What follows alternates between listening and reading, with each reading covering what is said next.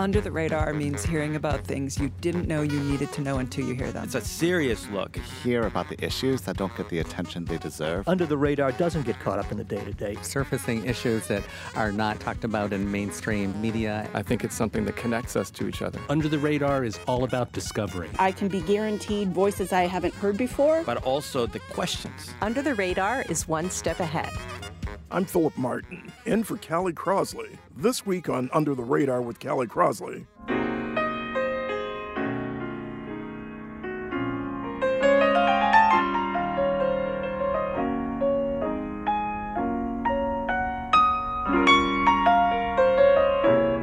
Jazz, one of America's great art forms, has a decorated history in Boston. You hear jazz every weeknight on GBH's airwaves, a radio tradition popularized by our late friend and colleague, Eric Jackson, who began each show with the music you're listening to now by Tommy Flanagan. But what about the venues? In the 40s and 50s, renowned clubs from the Hi-Hat to the Savoy Cafe lined the streets as everyone from Thelonious Monk to Count Basie turned to heat up at local spaces. Even Miles Davis himself made his comeback here in the 1980s, playing a string of sold-out shows and resuscitating his career. But today's scene, it's not quite as hip, to say the least. From a change in culture to a lack of clubs and urban renewal, we break down the past, present, and future of jazz in Boston. Later in the show, Boston is infamous for a poor nightlife scene despite the huge population of college students and young adults in the city, from bars closing early to the tea stopping service just before 1 a.m. This is the city that certainly sleeps. We do have a few obstacles in our way to changing the narrative of what Boston is perceived to be. We spoke with Boston's new director of nightlife economy, Corinne Reynolds, about how exactly her appointment will change the way Boston runs at night. But first, joining me here in studio, Sue Auclair, longtime jazz booster and president of Sue Auclair Promotions, a Boston-based PR and marketing firm servicing the arts, entertainment, and media industries. Welcome, Sue. Thank you so much. Tessel Collins, host of the Jazz Gallery and managing producer of Jazz 24/7 online radio at GBH. Thanks for joining us, Tessel. Thank you, Philip. And George Chip Greenwich, Jr., founder and director of The Greatest Minds, a nonprofit that works with young students and professionals to become civic leaders. He has been working with the city and others to carve out more spaces for Black life after dark in Boston. Hey, Chip. Hey, I'm up in here. Okay. Folks, look, New York has the Village Vanguard and Blue Note. Seattle has Jazz Alley. And then there's the San Francisco Jazz Center. We have Scullers, which is a good jazz club, but we used to have so much more, like the Jazz Workshop in Paul's Mall, the Willow, and the Regatta Bar. Is one venue enough to showcase some of the great jazz artists on the scene today, including those who have been around for a long time, but of course, some of those were up and coming? I'm going to start with you, Sue. Well, we need more. I think everything is coming back, but slowly. You know, we've had this pandemic, so everything's been shut down for almost 3 years. But is it something that's more systemic than that in terms of jazz venues, in terms of finding that space or spaces? Well, I'm working on some things. I can't talk about it yet, but I've got a bunch of things in the works, and I don't know where it's all going to fall yet. But throw everything up in the air and see where it goes. But I'm out here trying to support young artists and artists that are very well known, and I'm going to all the clubs that exist, all the way up to Portsmouth, to Jimmy's, and everywhere. And you've been doing it for a long time. Oh, yeah. Including the Cabot, we need the six. Yeah, but I started with Fred Taylor in 1981 and worked on that Miles Davis comeback with him, and the two of us never stopped. And then George Wein hired me, and I was with the Newport Jazz Festival for 21 years as well. So it's been a very interesting life. Well, I think it's hopeful to hear that you have something in the works because, I mean, you sound like this jazz secret agent. I'm you know? trying. And, I like that. And Yeah. Tessa, what do you think? I mean, I think we're doing pretty well. I understand the nostalgia that we all share, but when you talk about Scullers, when you talk about City Winery, when you talk about the places that are generally restaurants that play music, like the Beehive, Daryl's, Monkfish, we do have venues where jazz artists get to play. We also have things like the Celebrity Series that pretty much every other week presenting some jazz artists at some place like the Berkeley Performance Center or many of the venues they're filling. We just saw Nina Freelon at the Artists for Humanity space. And then when you talk about what's online, there are 3 jazz clubs online right now. The Jazz Urbane in Nubian Center. Richard Taylor has a jazz club planned for his space, also in Nubian Center. And Nia Grace has a spot for the Seaport. So while today we may not have anything as luxurious as the times in the 80s and the 90s, I think that the outlook is really pretty good. And Chip, I'm wondering, do you agree with that, or does it feel a little bit ad hoc in terms of jazz at night? You know, I do want to talk about spaces and places where people feel comfortable to go to. I remember, it was maybe like 12 years ago, there was an editor named Larry Harmon at the Globe, and I told him about something. I said, Boston has this feeling where it's called nightclub apartheid. I coined the phrase. And I'm saying that, people of color are usually regulated on the Monday, Tuesday, Wednesday nights, and the Saturday, Sunday, and Friday, Saturday, Sundays will be given to, pretty much white people to partake to. And so I brought him out, and it was interesting. We went out in Boston, and he went in Cambridge, and he couldn't believe all the different things that were happening more fluid in Cambridge. So when we look at the jazz scene, we should look at a greater Boston, kind of look at it. If we look at Boston proper, there are many different things. It's interesting. I couldn't believe it. I went to Cafe Pacific on Saturday. The place was packed full of all Boston people listening to live music. This is in Quincy. Jazz, you know what I mean? Jazz music. They were jamming in there. So Jazz everyone's getting in their car and leaving the city to enjoy it. So we need a push. And one thing that Michelle Wu has actually done, she's brought on a nightlife czar to actually start tackling this. We were pushing Mayor Menino on this, but he was Mr. Freeze. You know what I mean? Push and try to argue with him on anything. He would shut that thing down. So we do have to talk about gentrification. We do have to talk about space and place and where people feel comfortable to, because you know what? As you look at Renee now, I grew up on Lansdowne. I used to go to the Rat. You know what I mean? I was 17 running in the Rat, with these places where there's some really great places that were, they were affordable. And now, you can't even go anywhere without, with a beautiful glass ceilings and all these other amenities where you just want to just sit and just enjoy yourself. But there's also this thing about aesthetics and like places that feel like jazz, like a jazz club. Yeah. And that's part of what I was referencing when I talked about the Village Vanguard, for example, in New York. I mean, it's nostalgic, but it's that positive nostalgic. Well, we haven't really had a space like that since Paul Small Jazz Workshop. Yeah. Right. But again, it was small.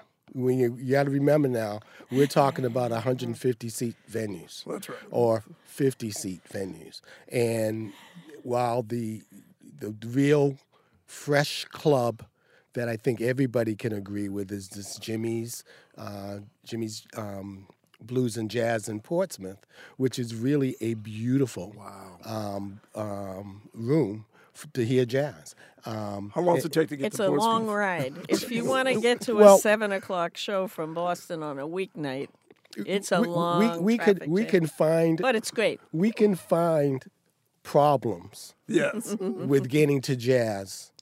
Okay. Like Chip said, you got to go to Rockport. You got to go to Cabot, but you can find it within Greater Boston and Cambridge. I mean, Chip's talking about there's plenty of clubs here. They're not doing jazz. They're doing indie music. They're doing new neo soul, Afro beats, Caribbean. But the jazz folks, they find their places to play. And we know that if you, as they say, if you build it, they will come, because we know that just from like venues like the Newport Jazz Festival, which is packed every year. This past summer was extraordinary. Yeah, but like you said, when they will build it, they will come. The one thing about Boston is we get excited about something going to be built. So 3-4 years ago, everybody said Jazz Urbain's going to be in Nubian Square, and I was like, when? When? And it's still, we had the pandemic and well, that's right. Everything things were unprecedented. Upside down. Well, let me ask you this question, because, of course, I mean, there's jazz, of course, and I am excited by a lot of the young jazz artists, those coming out of Berkeley and the conservatory and so on and so forth. But the one question that people ask me all the time, and they've asked this since the demise of not just Paul Small and the Jazz Workshop, but even with when the Regatta Bar stopped booking major acts, if you will. And so the question is, where are the big names, if you will, who used to frequent Boston jazz venues? Obviously, some like Betty Carter, Yusuf Lateef, Shirley Horn, and Sun Ra have joined the ancestors. But I'm talking about big modern-day artists on the scene today like Gregory Porter, who rarely, if ever, makes it to Boston. And in all fairness, he travels a lot in Europe. He plays a lot in Europe. Europe is a big market. But he was here last year. I mean, we don't have clubs. We have music halls. That's right. So the Gregory Porters will play a Wilbur Theater. Right. The Jason Morans will play a Celebrity Series date, or many of the jazz artists are coming to the museums, like the ICA or the Isabel Stewart Gardner. So the jazz artists are finding venues to play. They're just not the traditional club venue. But also in the city of Boston and in the greater area is that, we have all these great open spaces, and we have all these different artists that are young people from as you named, the college students. This is their training ground. This has been great. I remember being 15 years old in Harvard Square and giving Tracy Chapman $1. From my Audubon Pond.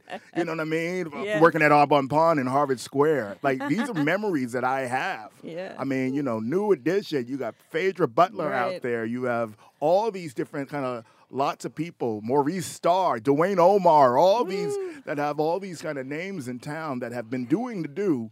However, it's interesting that, if you name them somewhere else, I think they get more respect than they actually do in their home areas. And I would love to hear your feedback on that. Yeah, well, I've been doing a little mentoring just because I want to help sometimes, for a young artist that just graduated from Berkeley. His name is Craig Jackson. Sorry, I don't know where my brain went.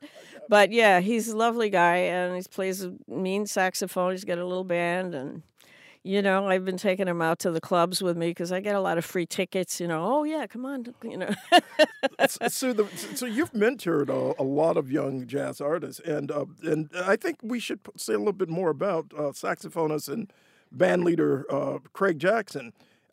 He just recently, his band Seventh Son, they played at Daryl's Corner Bar in Kitchen on Columbus Avenue. Let's take a listen to a little bit of that.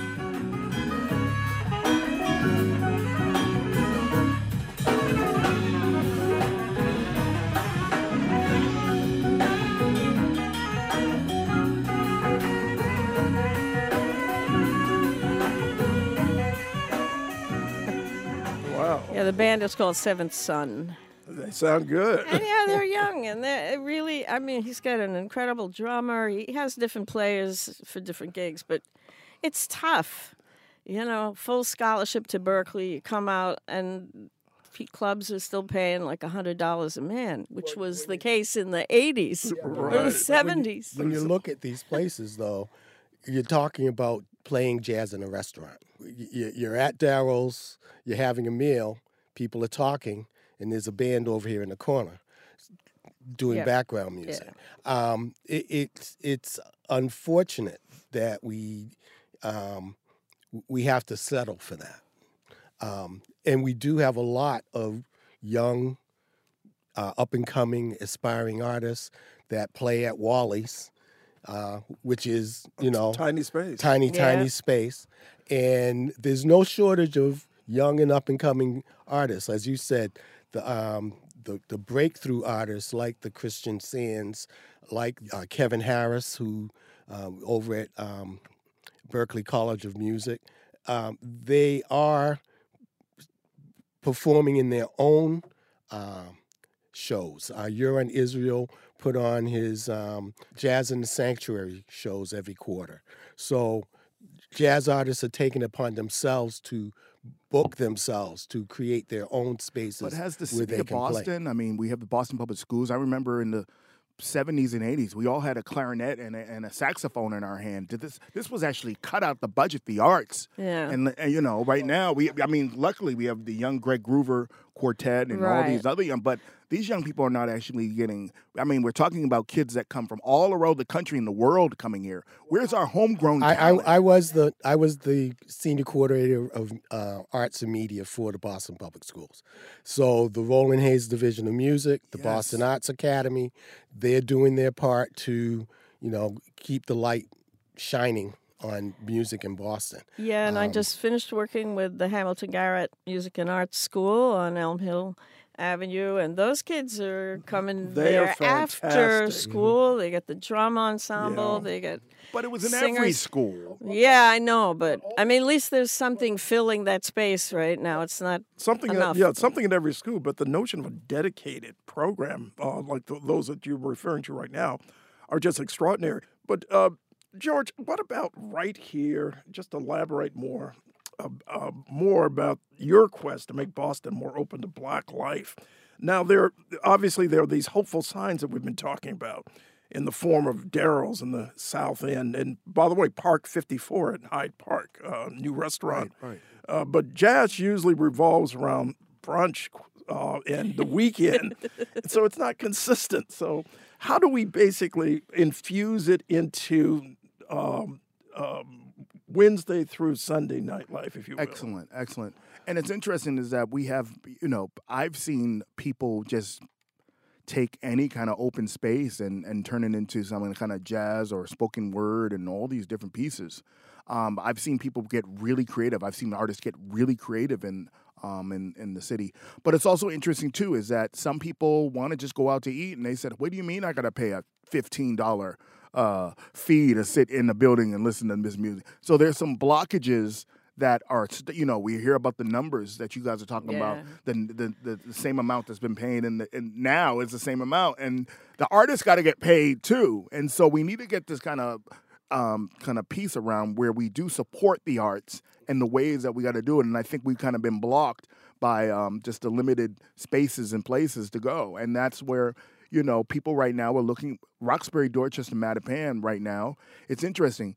The Seaport just opened up maybe 12 years ago. They got 50 liquor licenses, all right?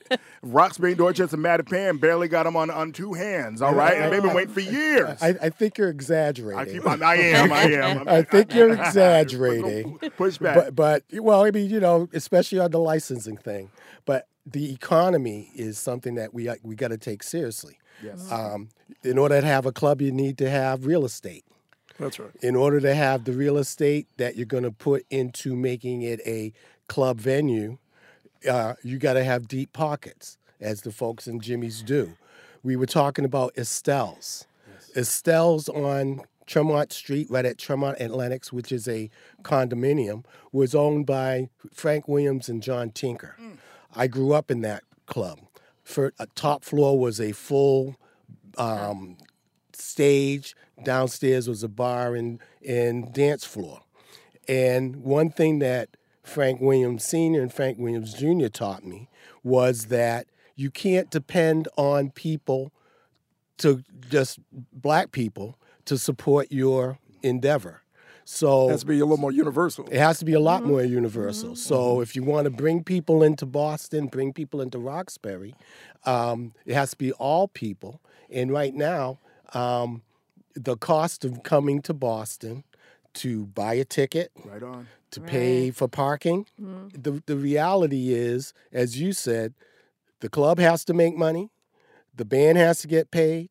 I'm fortunate enough to be producing shows at Scullers, and it's not cheap to do this. And for the most part, the jazz artists are either getting grants so that they can get paid and then they can give away the music for free.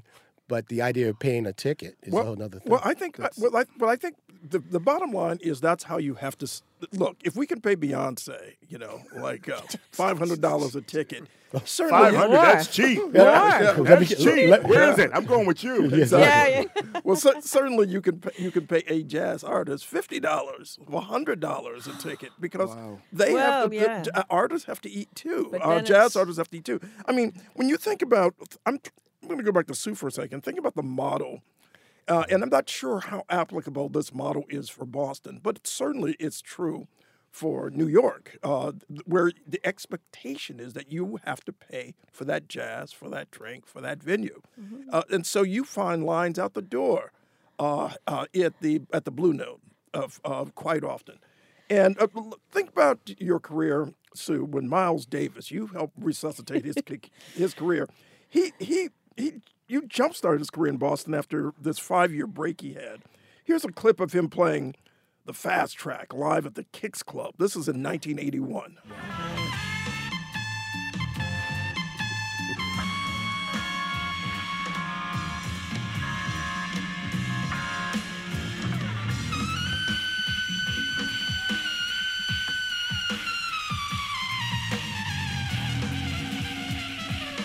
That was an amazing night.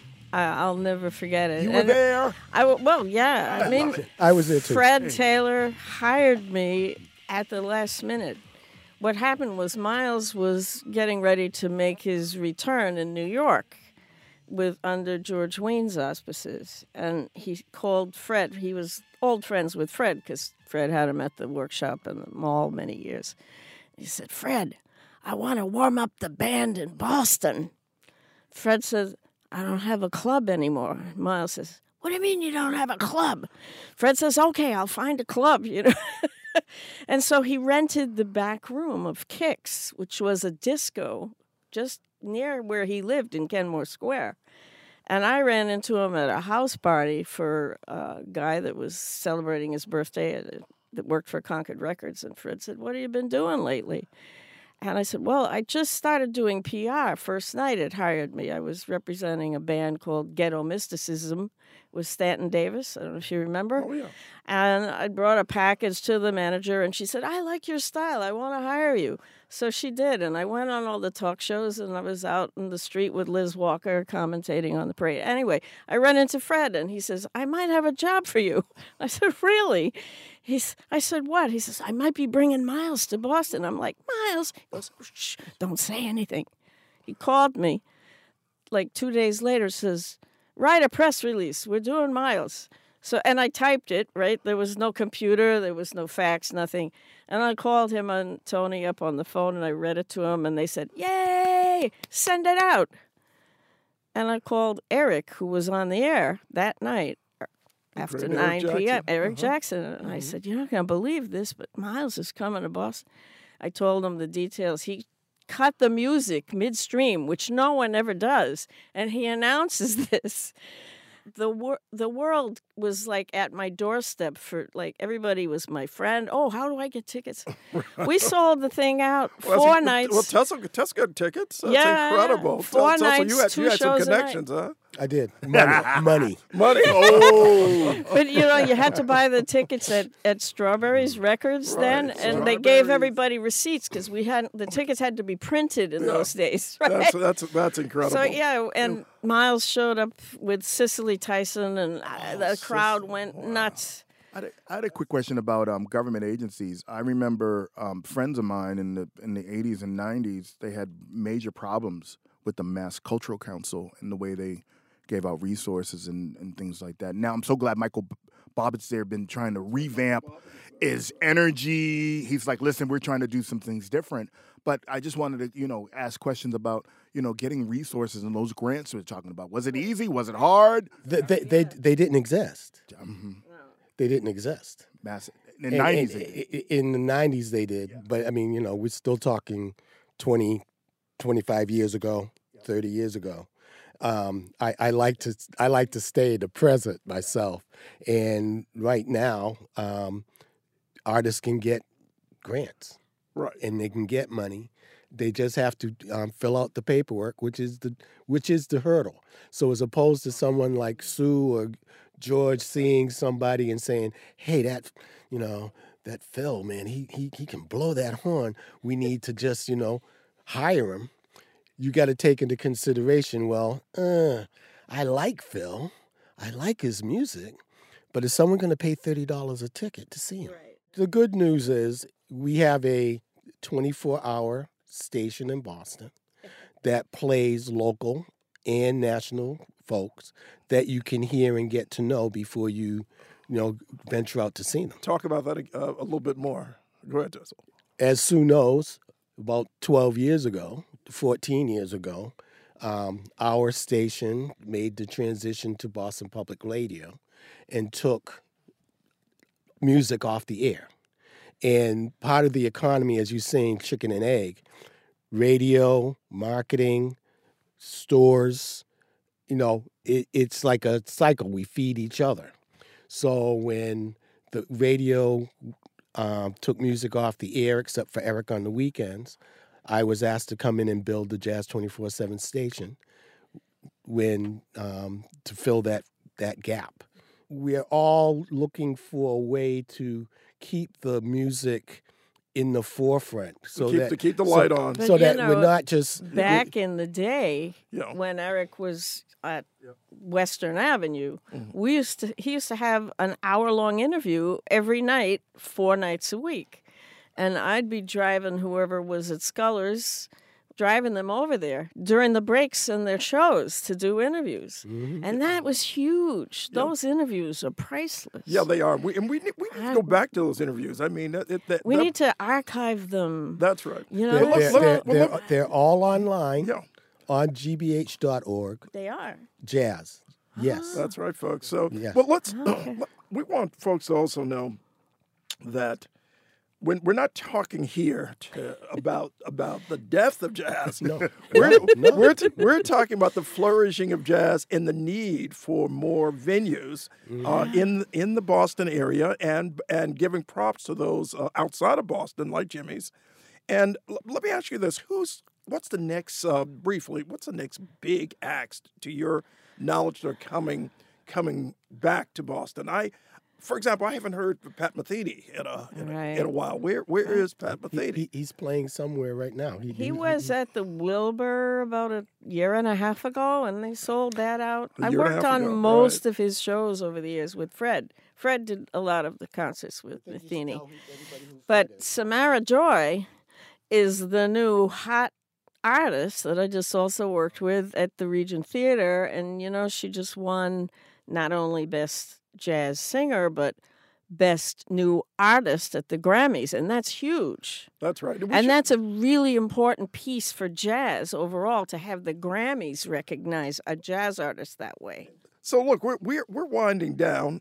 Will there, in your view, I should say, will there be a renaissance of jazz venues in Boston? And I mean from a realistic expectation, especially in this age of streaming, COVID, and shrinking radio audiences in some respects.